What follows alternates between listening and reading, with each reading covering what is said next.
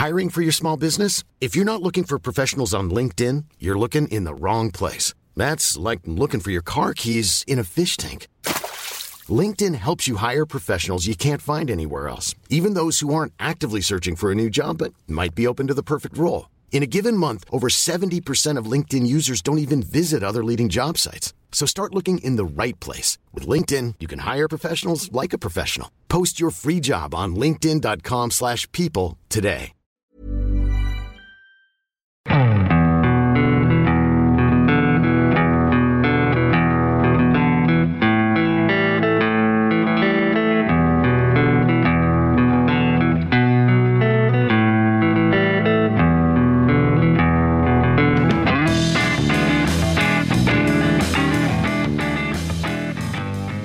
Hello and welcome to the Second Tier Podcast. I'm Ryan Dilks and I'm joined by the Mick Beale to my Ian Beale.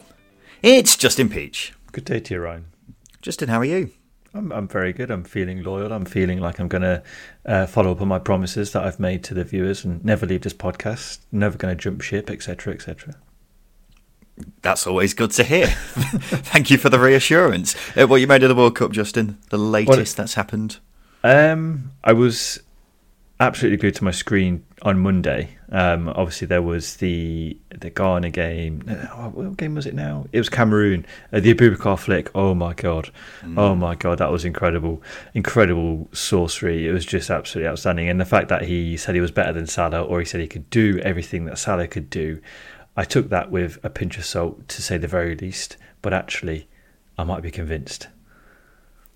Yeah, there's also Kudus as well, who said he's better than Neymar. So I'm very, very much enjoying the confidence of these African players. But so far, I mean, Abubakar's had a better tournament than Salah has, and Kudus has had a better tournament than Neymar has. So that's both true. Yeah, maybe they weren't just jesting all the time. Maybe they were telling the truth. England are through, Wales are out. Anything on that matter? I was lambasting Marcus Rashford. I was watching it on my own at home, and I was swearing at the television. Every attack broke down with him, and I think I sent a message on WhatsApp to a friend and said, "He's terrible. He needs to go off." And then he put that free kick away. And then 2 minutes later, he created the goal, the Foden goal, by winning the ball back, and then he scored another. What do I know? Yeah, I head into the knockout stages thinking England have got a great chance of winning, probably their best chance of winning since 2006. I don't think they've got anyone to fear because I don't think anyone has particularly stood out so far. So why not? I wasn't getting too carried away with that USA game. I think it just depends on what Gareth Southgate does because I'm still not completely convinced about him as a manager. Quick word on Wales. Very disappointing. I think Gareth Bale should have not played as much as he did because it was quite clear that he was very off the pace throughout the whole tournament. He didn't do anything apart from score that penalty against America. Aside from that, he was awful. And when you've got someone like Brennan Johnson on the bench who's, a Premier League player not playing, I think that's quite a shame for Wales. But yeah, wasn't impressed with them at all, Justin. Yeah, it's really disappointing actually. I think I sent a message, tongue-in-cheek, asking why Rob Page hadn't been sacked yet. I was just massively disappointed with them. I thought they've got the perfect group of players to set up in a counter-attacking, in a counter-attacking system, and they didn't really do that. They didn't deploy them. Obviously, Dan James was deployed as a false nine in the first game as well. Just not very tactically astute by Rob Page at all. Yeah, really disappointing. And it seems like this is the end of a golden generation for Wales as well, doesn't it? What happens next? I think they've got some exciting young players coming through, but, in the past few years, they've relied on the likes of the star quality of Bale and Ramsey, haven't they? And it doesn't seem like anyone of that kind of quality is coming through, unless I'm seriously forgetting someone. So, yeah, quite sad that Wales, this is the epitome of probably the Euros actually as well, but you see what I mean? This is like the epitome of what they've accomplished over the past few years, and it's just kind of fizzled out, isn't it? So there you go. That's your World Cup roundup from us at the Second Tier, all done in 3 minutes. You don't need to listen to any other podcast because now we're back onto the Championship. Welcome to the number one Championship-specific podcast, the Second Tier. Thank you for joining us wherever you are. Today we're going to be doing a 1 hour preview of Sunderland v Millwall. I'm joking. We're not doing that.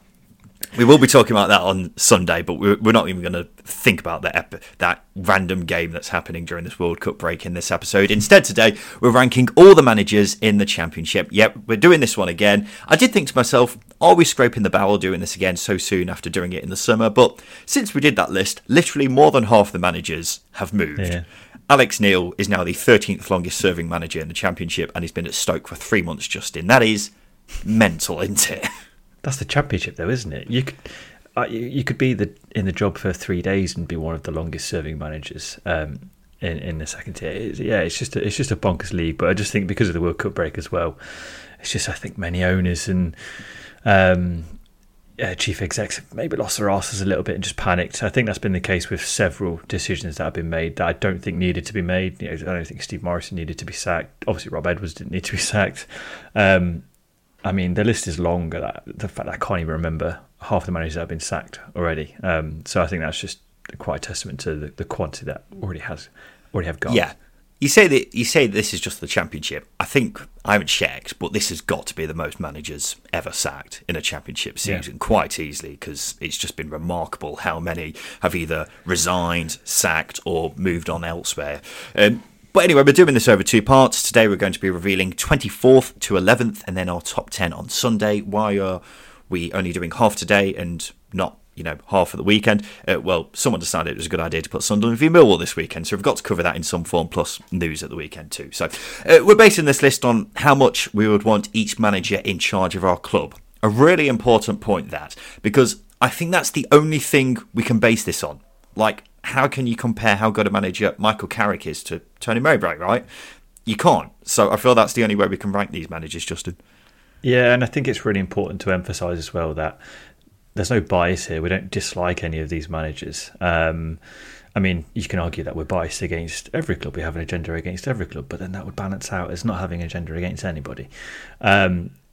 I mean, my responses here are going to be based purely on, as you said, who do I want in charge of my football club? And my football club in this scenario is a Championship club who obviously will be going into the season with high hopes, or maybe possibly trying to avoid relegation. So it's the manager you want in charge of that scenario.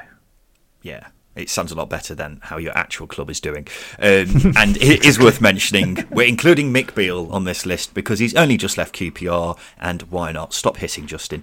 Also worth mentioning, this is just a bit of fun. Feel free to share your thoughts with us on this list, but please don't get too wound up on it. Life's too short to get very annoyed about how much Justin Peach rates Paul Ince. But before we get underway, let me tell you, listener, about our friends at FansBet, the fan-led sports betting company committed to supporting charities and causes which are important to fans. Do check them out by clicking the link in the description of the podcast and claim your 200% sports deposit bonus of up to £200. Terms and restrictions apply. Full details on site, 18+. Please do gamble responsibly. Visit begambleaware.org for more info. And do also check out FansBet responsible gambling tools. So one more thing, we really should be getting underway with these manager rankings, but one more thing before we begin. As always, whenever we do anything like this, Justin and I both make a list each, and then we put them together and form a combined table made up of roughly the average positions. So we'll start off with 24th, Justin, which is Mark Fotheringham of Huddersfield. Now, we can only go off what we've seen of these managers in their careers so far,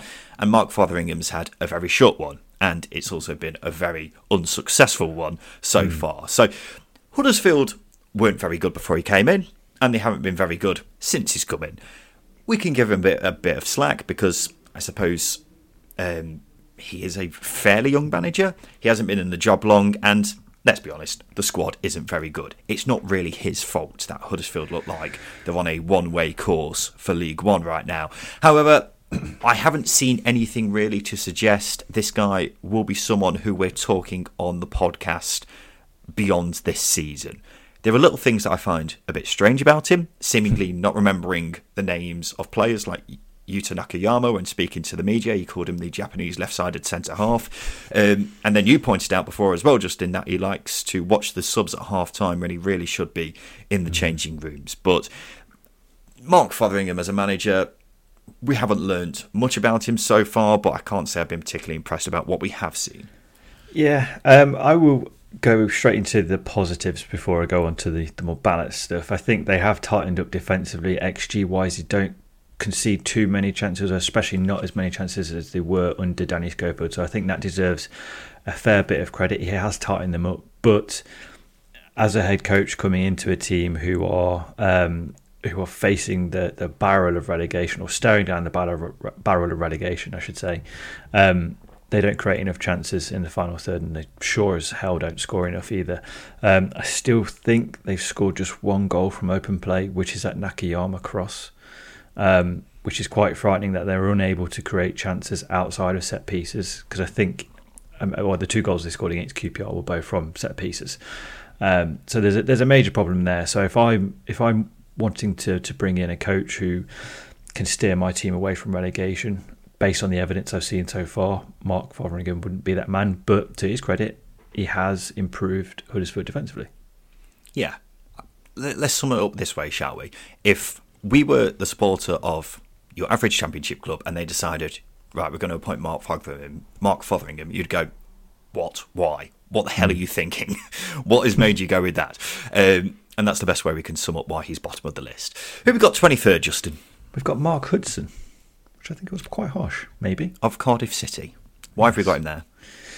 I mean, I think, again, based on the limited data pool we have with the amount of games that Cardiff have played so far with Mark Hudson in charge, not seen too much of an improvement from them.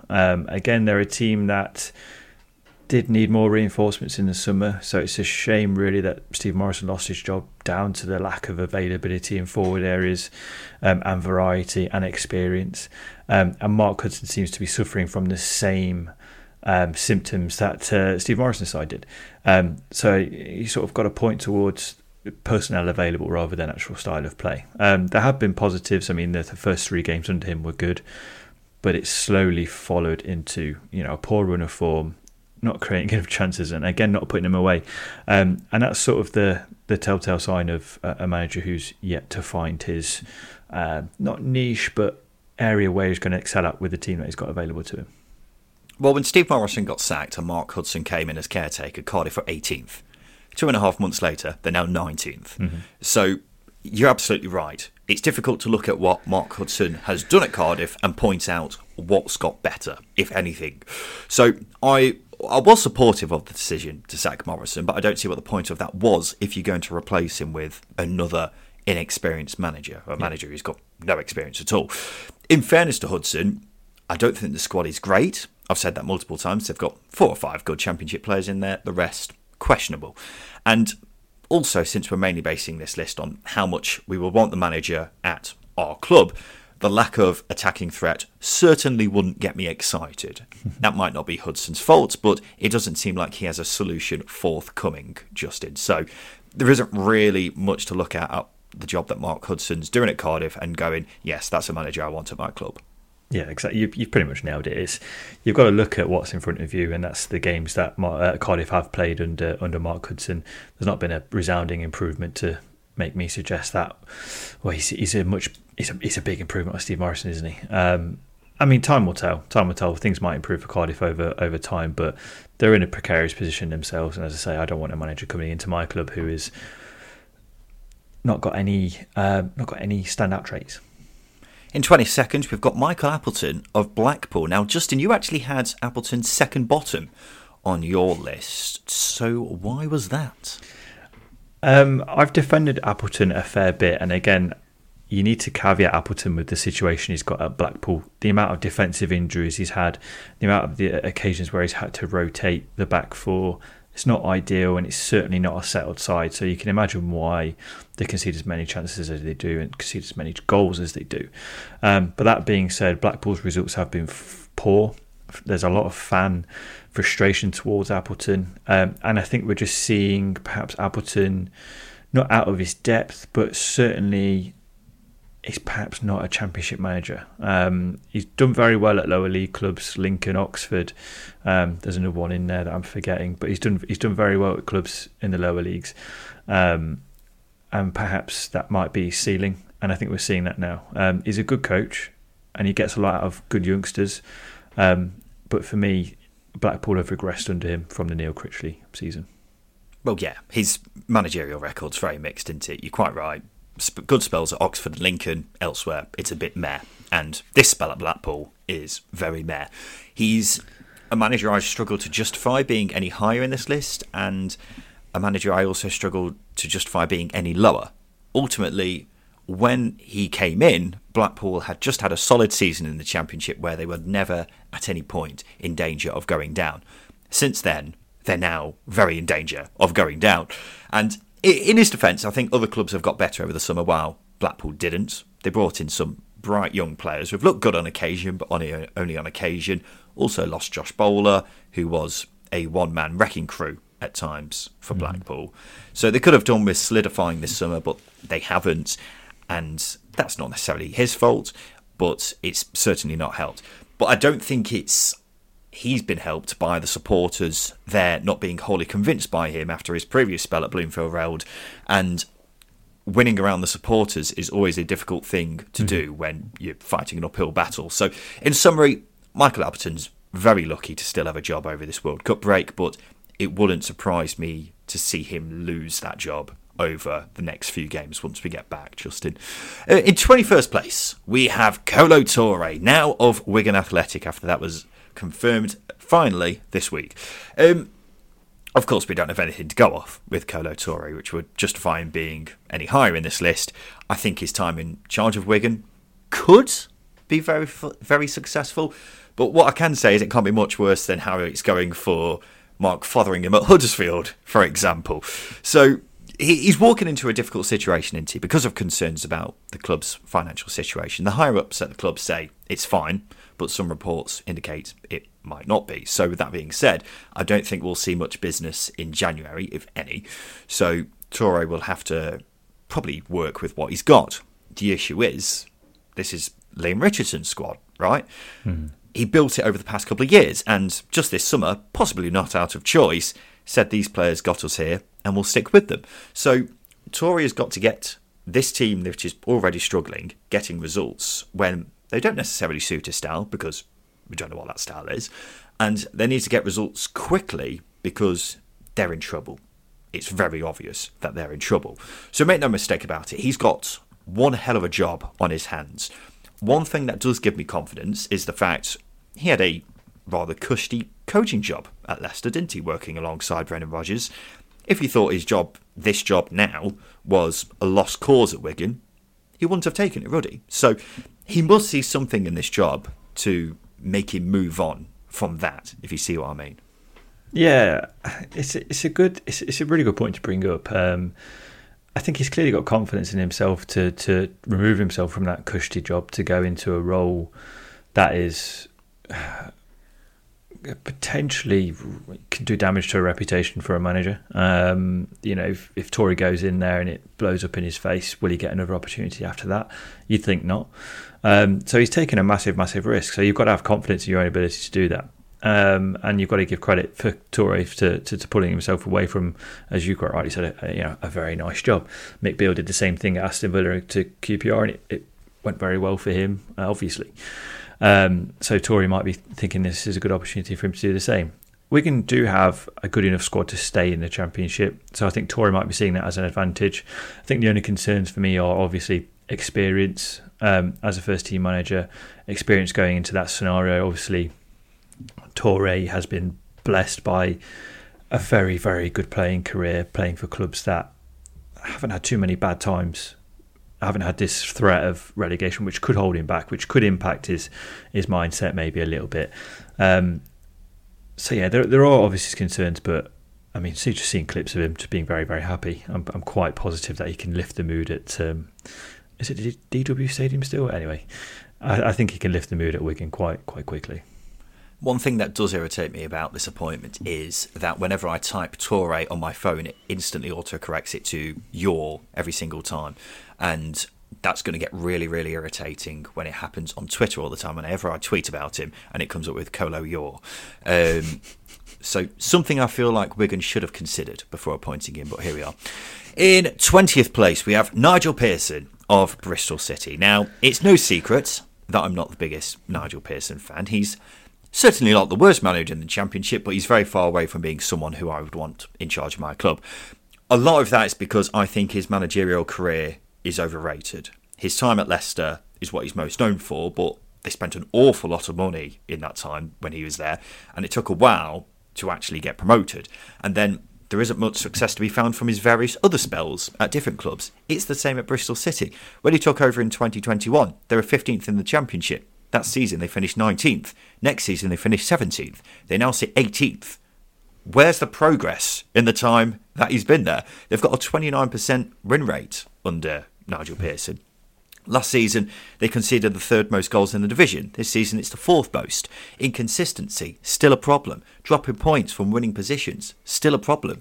What is the point in all this? I know some Bristol City fans like him, but why? Are things getting better? No.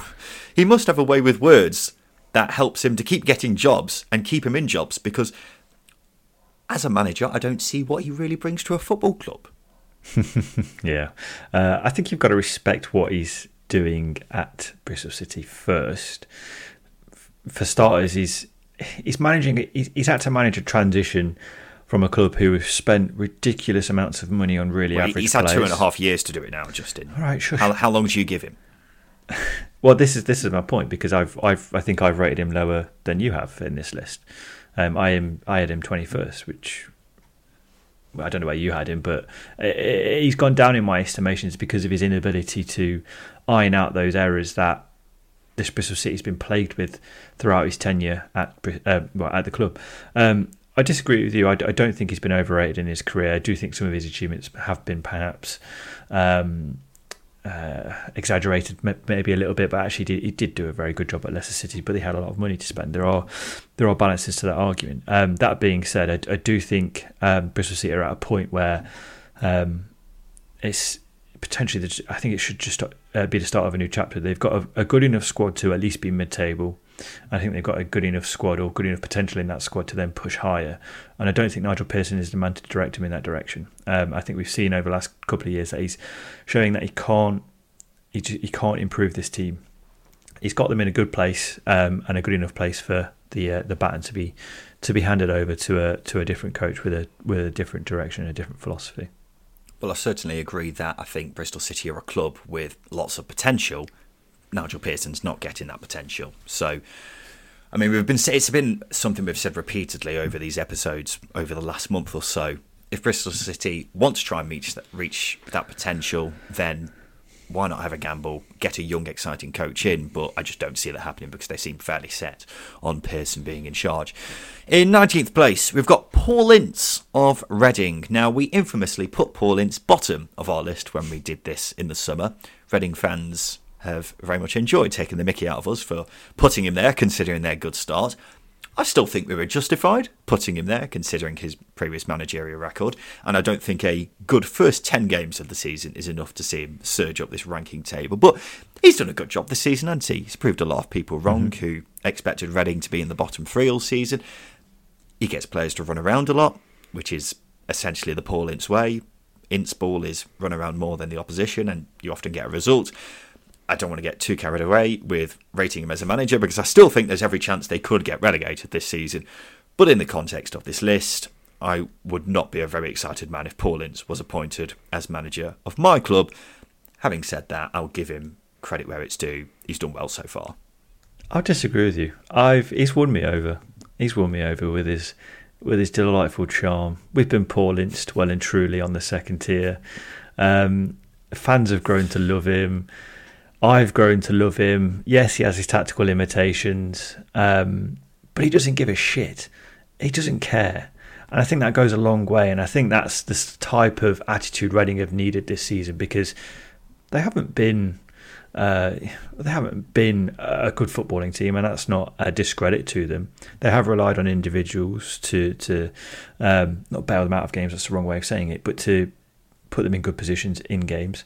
And I mean, Paul Ince's football doesn't necessarily inspire, but he's getting those good players into those good areas. I've said in the past that he can do more to get more out of the likes of Lucas Shaw, Evie Ajara, etc., etc.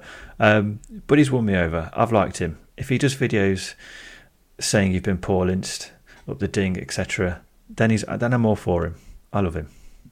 You love him so much that you've put him in the bottom quarter of your list, do you? I have to be sensible. If you love him, I don't know what you think of other managers on this list. Let's go to 18th place, Justin. Who have we got there? We've got Matt Taylor of Rotherham United.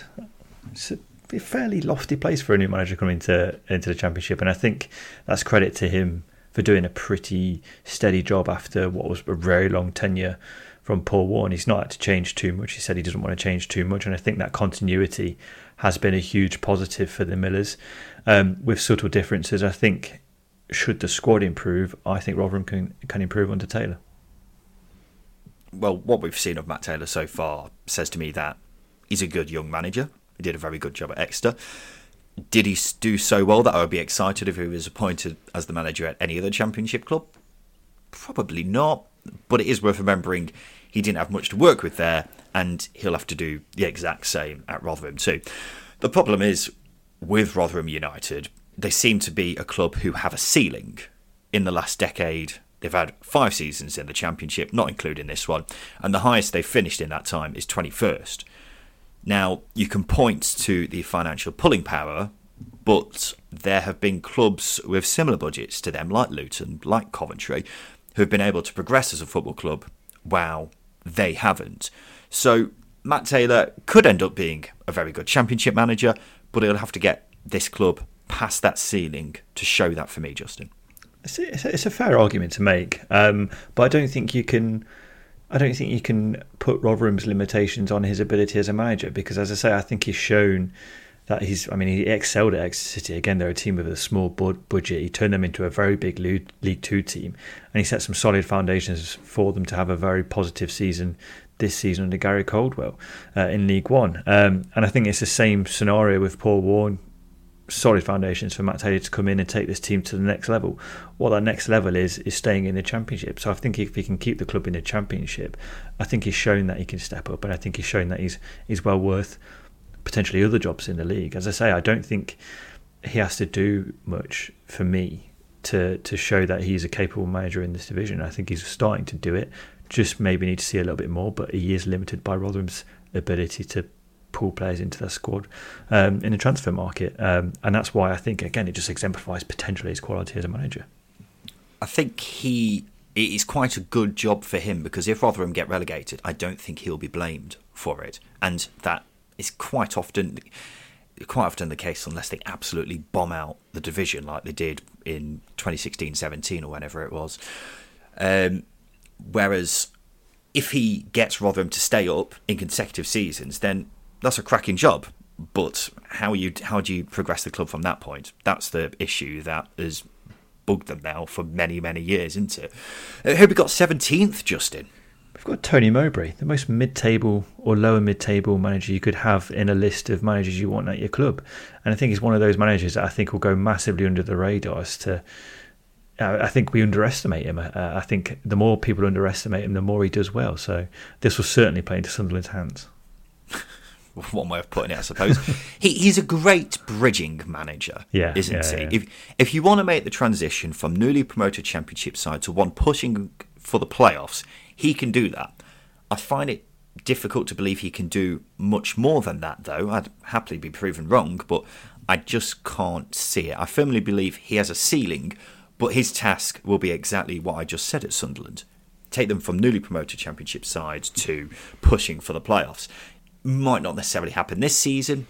Might do, because I fancy Sunderland to get better in the second half of the season. But at the same time, I think he'll get them there eventually. He's got a good record of developing youngsters as well. Sunderland have got one of the younger squads in the division with plenty of young talent. And that would be one of his chief jobs, making them into very, very good Championship players. Also plays some nice football, which will never go amiss. Look at 2 of the goals that they've scored this season, both unbelievable team goals, and we'll expect to see more of that while Tony Mowbray is in charge of Sunderland. He also comes across as a very honest, humble, likeable chap as well, and that goes a long way if I want this man in charge of my football club. So there's a lot of boxes ticked with Tony Mowbray. I just think he gets you so far, and that's it. Yeah, I completely agree. I think something that we've not mentioned yet is manager attire on the sidelines. The sort of manager what do you want them wearing on the sides? Now, I mean, we'll go to some options like Liam Rossini, for example, has got a lovely, lovely fade on his head, lovely, lovely haircut. Gary Rowett with his jumpers, or maybe not less so now. Matt Taylor has a good array of jumpers. Tony Mowbray's vest jumpers are, to be absolutely frank, terrible. Now, I think it's something that we should bring into the argument when we're discussing this. It may be something that people might not have considered, but it's just something I want to throw in there. Well, Vincent Kompany this season's been wearing a tracksuit jacket has he been wearing a blazer with a hoodie underneath? I can't remember what it is off the top blazer, of my head. hoodie, cap. Yeah. He's really impressed me this season, but his attire has certainly not impressed me. Maybe that's something that will hinder his position on this list. Let's have a quick break, Justin. After that, we'll talk about the managers we've got from 16th to 11th as we rank all the managers in the Championship.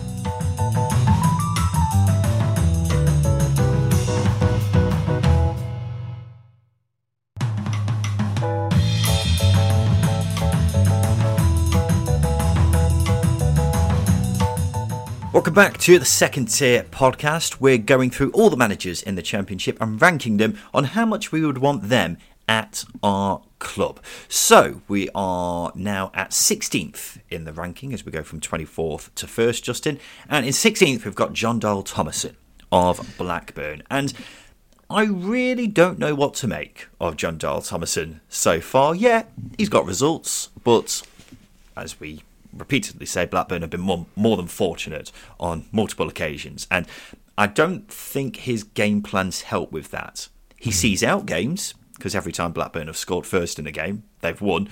On the other hand, every time Blackburn concede first in a game, they lose.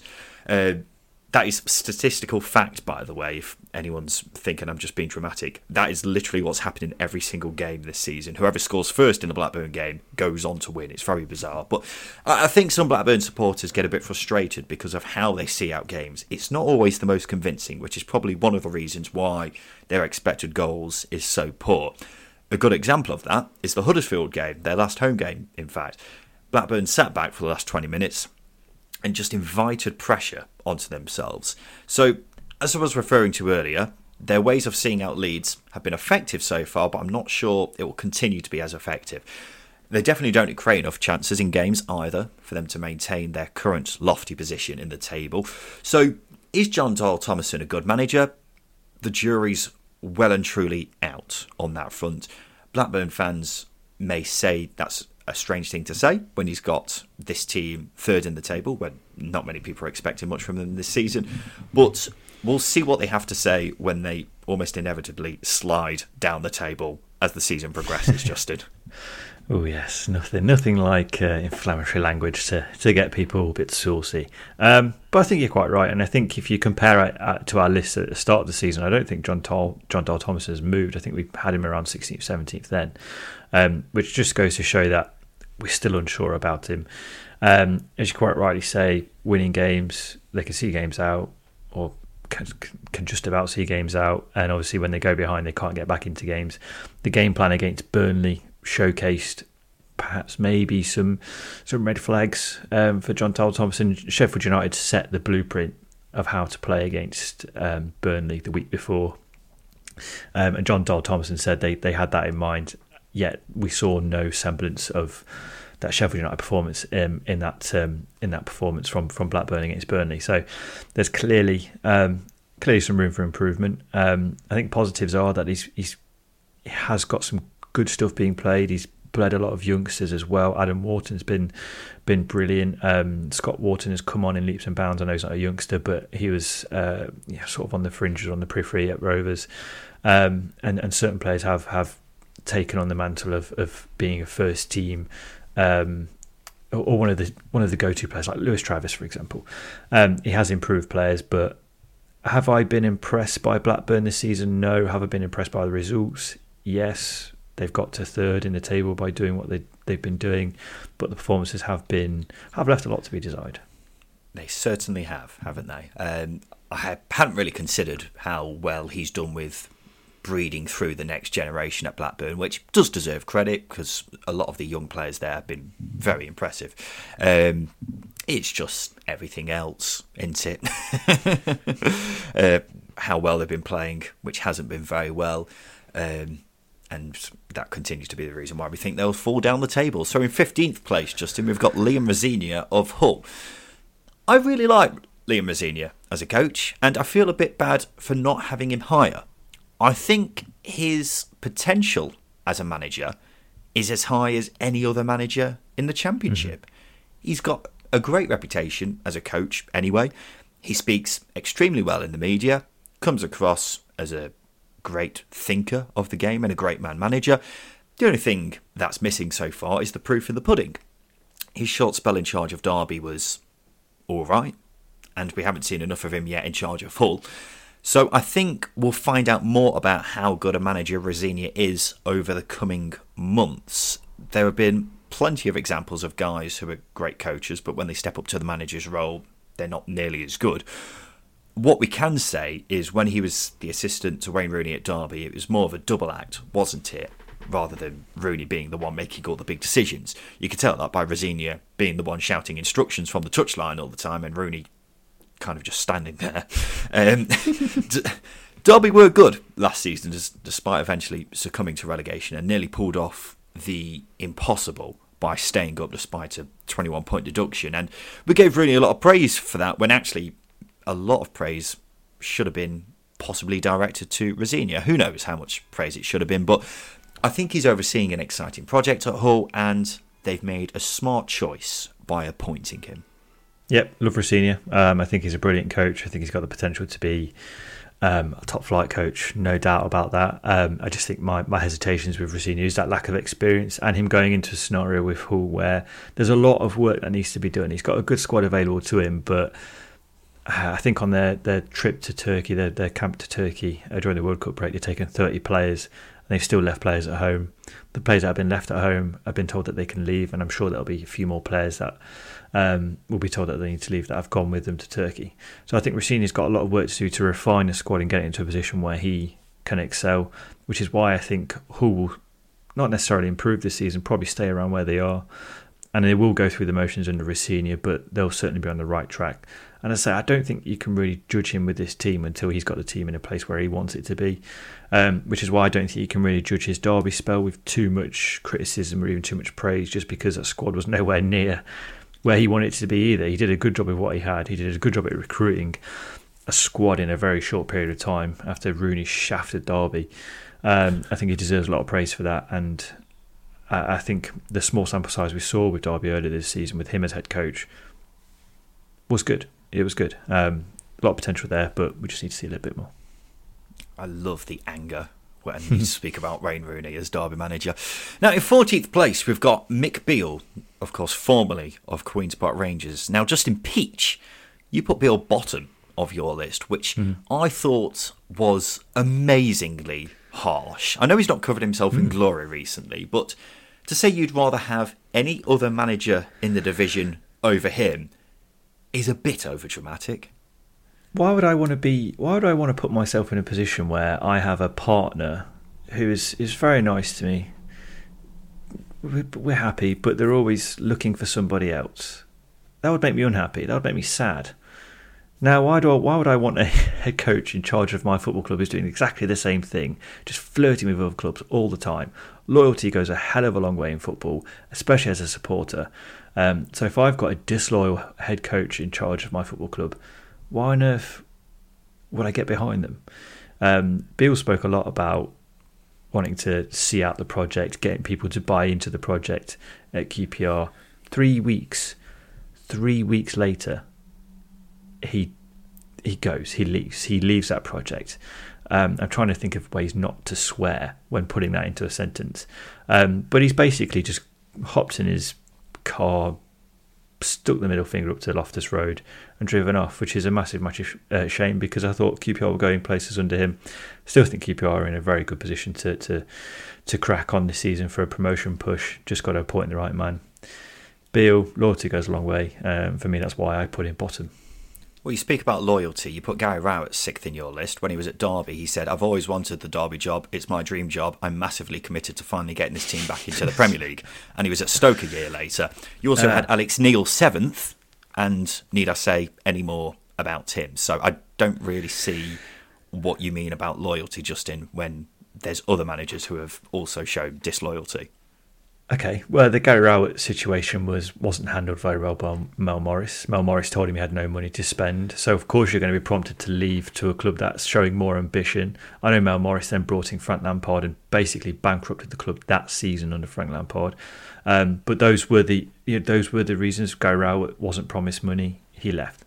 I've got no qualms with that. Alex Neil's situation is a bit messy. I can't defend that. But at the same time, Gary Rowett went to a job which looked more promising. Mick Beale's going to a job that's more promising, isn't it? Because Rangers are a bigger club than QPR, let's be honest. Yeah, but Gary Rowett didn't say this 3 weeks before he left. He said this a year. He still said this a year before, and then situation changed. Whereas with Beale, he jumped ship at literally the first sign of it. And in fact, he was seen at the Aberdeen game just a few weeks ago. So this was a week after saying what he said. It's just not. It just doesn't. It doesn't reflect very well on Beale at all. And it's completely different to this Rowett situation. I'm not sure it is. Admittedly, there's a big difference in time frame, but I still think you defending other managers for going on to what they perceive to be better career opportunities is exactly the same as what Beale's done, really. Not defending him, because I think it was pathetic for him to say that and then go on to do it, but I still think at the same time you've got to accept that he's doing what he thinks is best for his career. Also, a month ago, for our friends at Fansbet, you picked Mick Beale as the best manager in the Championship. Yeah. A month ago, he wasn't flirting with Rangers and he didn't jump ship. I rate Mick Beale incredibly highly as a head coach. But as I say, loyalty goes a hell of a long way in wanting someone at a football club that I support. Alex Neil 7th. Yeah. Alex Neil gets the stay of execution. That makes absolutely no sense. I put my position, his position, in my table based off his reputation as a coach and how well he's done at QPR so far. So, despite them seemingly running out of steam before the World Cup break, they're still 7th and have had a great start. Plus, he's largely credited with being one of the main reasons why Rangers were so successful under Steven Gerrard, and Villa were fairly successful in the short time Beale was there too. So it wouldn't surprise me to see his move to Rangers going up in flames, because Rangers fans don't seem completely enamoured by that appointment. It also wouldn't surprise me to see him managing in the Premier League in the next few years, because he is a very, very highly rated coach. So if you wouldn't have Mick Beale at your club, Justin, I think you're cutting off your nose to spite your face. No, I'm sticking to some really important values I have, whether I become an owner of a football club or not. And as I say, loyalty is massive. And if you're showing intentions to leave the club straight after saying you'll stay for the foreseeable, you haven't got a leg to stand on, unfortunately. Is ambition also important to you? Ambition is important. Yeah, absolutely. If a manager wants to show ambition, why can't you show it at the club that I've employed you to be a part of? Because more money? No. More career opportunities? Is there? Okay. I'm not sure what. I think you're defending the indefensible here. But anyway, we'll move on. In 13th place, we've got Dean Smith at Norwich. And it's the age-old question now with him, isn't it? How good a manager is Dean Smith? And I don't think we've got a definitive answer on this point. Brentford spell, good. Made them into an established Championship side. Played some good football. Possibly, considering the players he's had, could have gone a bit better. Villa spell, good. Got them into the Premier League. Had a hell of a lot of money, though, and probably could have done more with that too. Norwich, he was never going to keep them up. They sit in the playoffs right now, but I don't see them going up automatically. It feels a bit like he's out of his depth there, doesn't it? So, in answer to the question of how good a manager Dean Smith is, I think you're looking at top half Championship side, possibly QPR, for example. I think that would actually be the perfect job for all parties. Is it going to happen? Probably not, but the point's been made. I don't think Norwich will go up with Dean Smith in charge, but he's not a bad manager by any means. He's just good, isn't he? Yeah, I like him as a head coach. I like him as I do think he's a likable guy. I think he comes across well in the media. The way he breaks down games, he's very succinct, and he's very descriptive. So in his post match presses, he's very, very good. He, as I say, comes across very well. And again, if you just assess his three spells in the Championship, Brentford performed to expectations, Villa performed to expectations, Norwich performing below expectations, and I think that's just where he's at. I think with the Brentford aspect, he improved players massively. At Villa, had a lot of money to spend, so I think it's quite hard to really judge him on that spell. And obviously Norwich are underperforming, so yeah, I'm sort of neither here nor there with Dean Smith. I like him. I would have him at my club, but I would probably choose other head coaches or managers ahead of him. He doesn't surpass expectations, does he? Yeah, exactly. That's the one thing we can say with him. He's just a good manager. Does what it says on the tin with Dean Smith. Basically, yes. That is it. Let's move on to 12th, Justin. Who we got? We've got Rob Edwards, which, looking back, it may be a little bit generous. Obviously, Rob Edwards of Luton Town, now not Watford. And again, we would have had him relatively low in our pre-season predictions with Watford, which also makes you think, why is he a little bit higher with this Luton aspect? And it's probably down to the fact that other managers maybe have shown that they maybe aren't as good as him, or don't have as much potential as him. But I think with Watford's spell, it's quite hard to definitively look at him and go, yeah, he did a good job, yeah, he did a bad job. So you really look at his Forest Green Rovers spell and judging him on it, which we've already done. But I think the reason why I would have him higher on this list is because of what he could do with Luton Town, with the potential he has with this setup at Luton Town. I'm really excited to see where they can go into him. I think he's a more progressive, more attacking-minded coach than Nathan Jones, which might unlock a little bit more out of a team that already creates a lot of chances. So as I say, it's really hard to really pass a judgment on him, but it's more down to excitement. I think it's the glamour of it rather than the actual logic of it, if that makes sense. Yeah, I agree. I've said it before, he is suffering from the Gary Rowett paradox, which is because he got unfairly sacked, he is seen in a much better light than he probably should be. And other Championship pundits, similar to us, might actually have Rob Edwards quite a bit higher on their list because of that. What we've seen from him so far, it's still a very short managerial career, and it was very good at at Forest Green. It was very promising, but in the final third, it faded away, and Watford, we didn't really learn anything new about him. So he's exciting young coach. I'm not as convinced on him as I am other managers who are also young, exciting British coaches. But we'll give him the benefit of the doubt and see what he can do. Because, as we say, in the first 2/3 of that spell at Forest Green, they were excellent, weren't they? Before it just seemed to run out of steam a bit. And now he's got a kind of blank canvas at Luton to really take this club into the Premier League and make them into a really, really impressive force, considering their budget. And he speaks really well in the media as well. I'm talking kind of Liam Rosenior levels at how well he speaks in the media, because he's fantastic to hear from. And he's also really, really handsome, which, when it comes to how much I want a manager at my club, if he's really handsome, I only see that as a box ticked. Let's go on to 11th, Justin, the final one from this episode. It's Gary Rowett at Millwall. Now, Justin, you had Gary Rowett quite high on your list. I had him quite a bit lower.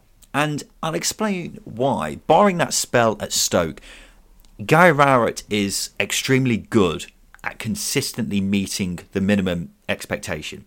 Because think about it, he did it at Birmingham, Derby, Millwall. In those three spells, I don't think he had one season where he underperformed or overperformed. He just meets what's required of him. It's quite an impressive skill, really, because there haven't been many managers at this level, if any, who have managed to do it so consistently for quite a long time now. And it kind of sums up how I'd feel if I was your average fan of a Championship club and Gary Rowett was the new manager of my club. Would I be underwhelmed? Would I be overwhelmed? No, I'd just be whelmed. he gets results. I wouldn't be too enamoured with the style of play, but that's what you have to accept with Gary Rowett, isn't it? It's more about results with him. And you don't appoint him for that, do you? You appoint him to get results, and for that reason, maybe he should be a bit higher on this list because he manages to meet the bare expectations of what you set him. But I struggle to bring myself to do it, having him higher in this list, because I think there are just other managers I'd be more excited by having at my club, if you see what I mean. Yeah, Gary Rowett isn't a manager who you look at and go and get him. Go and get him. You do whatever you can. Go and get him. Spend £4 million in compensation. Just get him to our club, and that's partly down to because of his ability to just meet minimum expectations. He is a results-based manager. He's not a style of play manager. I think when we've spoken to Millwall fans in the past, they have got bored of route ball. I've criticised it at times as well. I'll happily admit that. Being a viewer of route ball at times, yes, it can be sticky and boring, but it gets results. It gets to where your objectives as a football club need to be.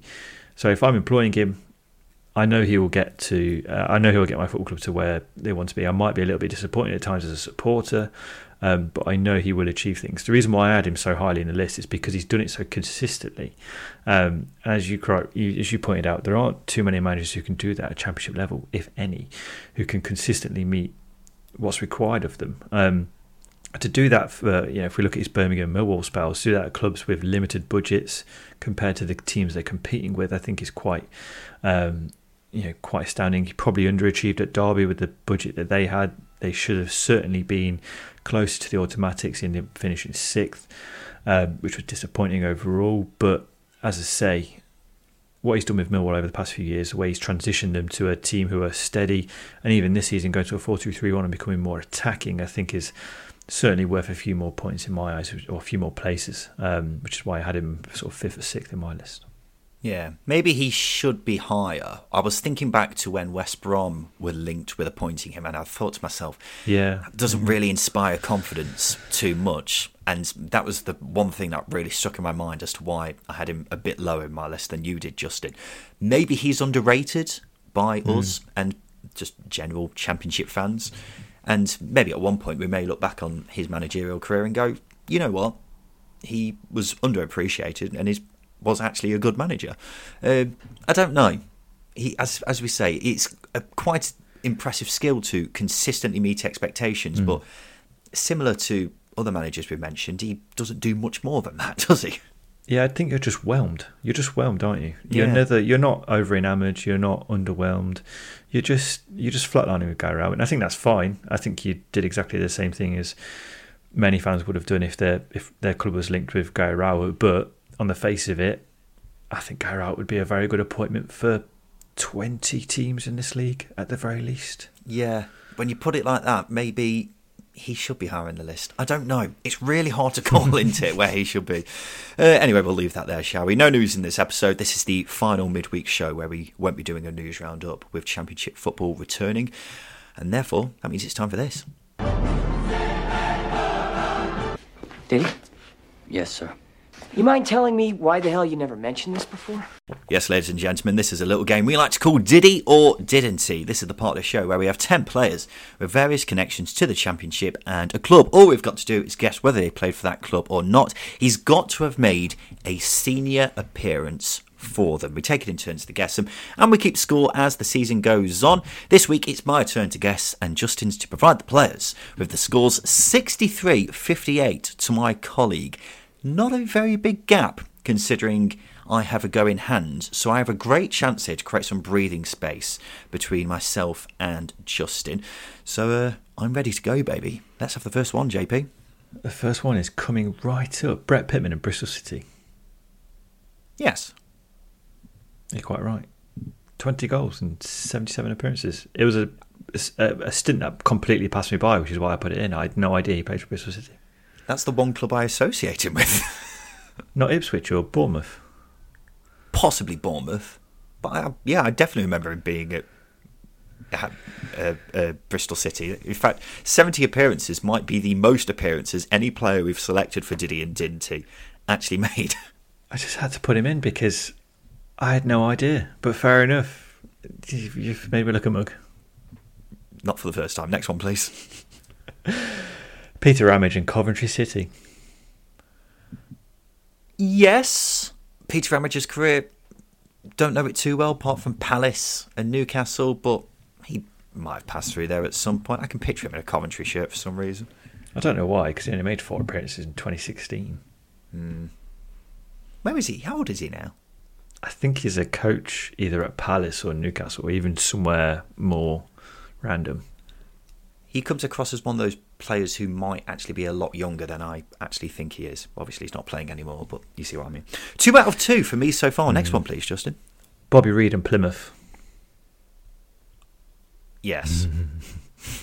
Really? I'm not sure if Justin's just going for the old Plymouth is nearby to Bristol, and therefore Bobby Reid passed through there, but I think he did. Are you sure? No, but I'm going to say yes. You'd be correct. He had several loan spells in between 2014 and 2015 there. There we go. What number was that, Justin? That was number 3. That was number 3. Sorry, for some reason I thought we had 4. 3 out of 3 for me so far. This is going very well. Joe Garner and Watford. Have you tried to trip me there by making me think you said James Garner? Because James Garner, of course, did play for Watford. And I, on so many occasions when James Garner was playing in the Championship, said Joe Garner instead of James Garner. Did Joe Garner play for Watford? I think he did. I'm not 100% sure, but I'm going to say that he did. Jay Garner, Watford. Yes or no? Yes, I am. Yeah, 24 appearances and 1 goal between. He played for them between 2011 and 2013, which I thought was quite late. That is quite late. They were like pushing for the Premier League around that time, weren't they? They were getting to that point, yeah. Yeah. 4 out of 4. Exceptionally well so far. Yeah. Lee Tomlin and Bournemouth is your next one, though. Yeah. 1,000,000%. Well, he made 6 appearances in 2015. Yeah. When they were in the Premier League. I remember that. Weird one I found out. But they spent a lot of money on him as well. It's like 3.5 million, I think. Yeah, which was a lot of money back in the time when he did play for them, but there you go. That's 5 out of 5. Yeah. Yeah, okay. Oh, you're doing very well. You're doing very well indeed. Leon Best and Brighton, though. Yep. Do you remember that one as well? Yeah, I do, actually. Jesus Christ. Yes, he had a loan spell in 2015. He made 15 appearances for them. Yeah, I think for some reason, I remember him, the 3 clubs I remember him playing for, 4 clubs actually, Newcastle, Blackburn, Coventry and Brighton. And Derby as well, actually. He's played for a lot of clubs. Yeah. Next one, please, Justin. Paddy Kenny and Crystal Palace. Ooh, I was going to dive in and say yes then, but I don't think he did, actually. Of course, Warnock was there, which is the obvious link. But I can't recall when that would have happened, so I'm going to say no. Are you sure? I'm sure. You'd be correct. He stayed at Sheffield United. This is what I tried to do with Sean Derry a couple of weeks ago, but I cocked it up. But I double-checked with this one. 7 out of 7? Yeah. I don't want to get too carried away, ladies and gentlemen, but a great chance for me to get the first full marks of the season. Next one is Danny Ward and Bolton Wanderers. Danny Ward, the forward, not the goalkeeper. I was thinking of Stephen Ward when you first said it. Danny Ward and Bolton. No, he played for Rotherham and Cardiff. Won't be able to tell you who else he played for. I'll say no. You'd be incorrect. He came through at Bolton, made 2 appearances in 2009. Can't recall it. Don't know his career prior to Cardiff, I'm afraid. Or Rotherham, whichever one he was at first. Yes. I finally got one ticked in my box. The next one is Neil Etheridge and Charlton. Yeah, he's been around the block quite a bit. I'd say why not. Don't recall it happening, but it seems like the kind of move he would have made. You don't deserve the points that you get for this nonchalant attitude to your approach. He hasn't been around the block for a bit. I think this is only one of his 4 clubs that he's played for, and he made 2 appearances in 2015. You scumbag.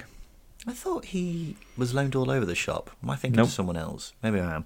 8 out of 9 to round up a brilliant round. Here's the final question. Gary Medine and Sunderland. Gary Medine.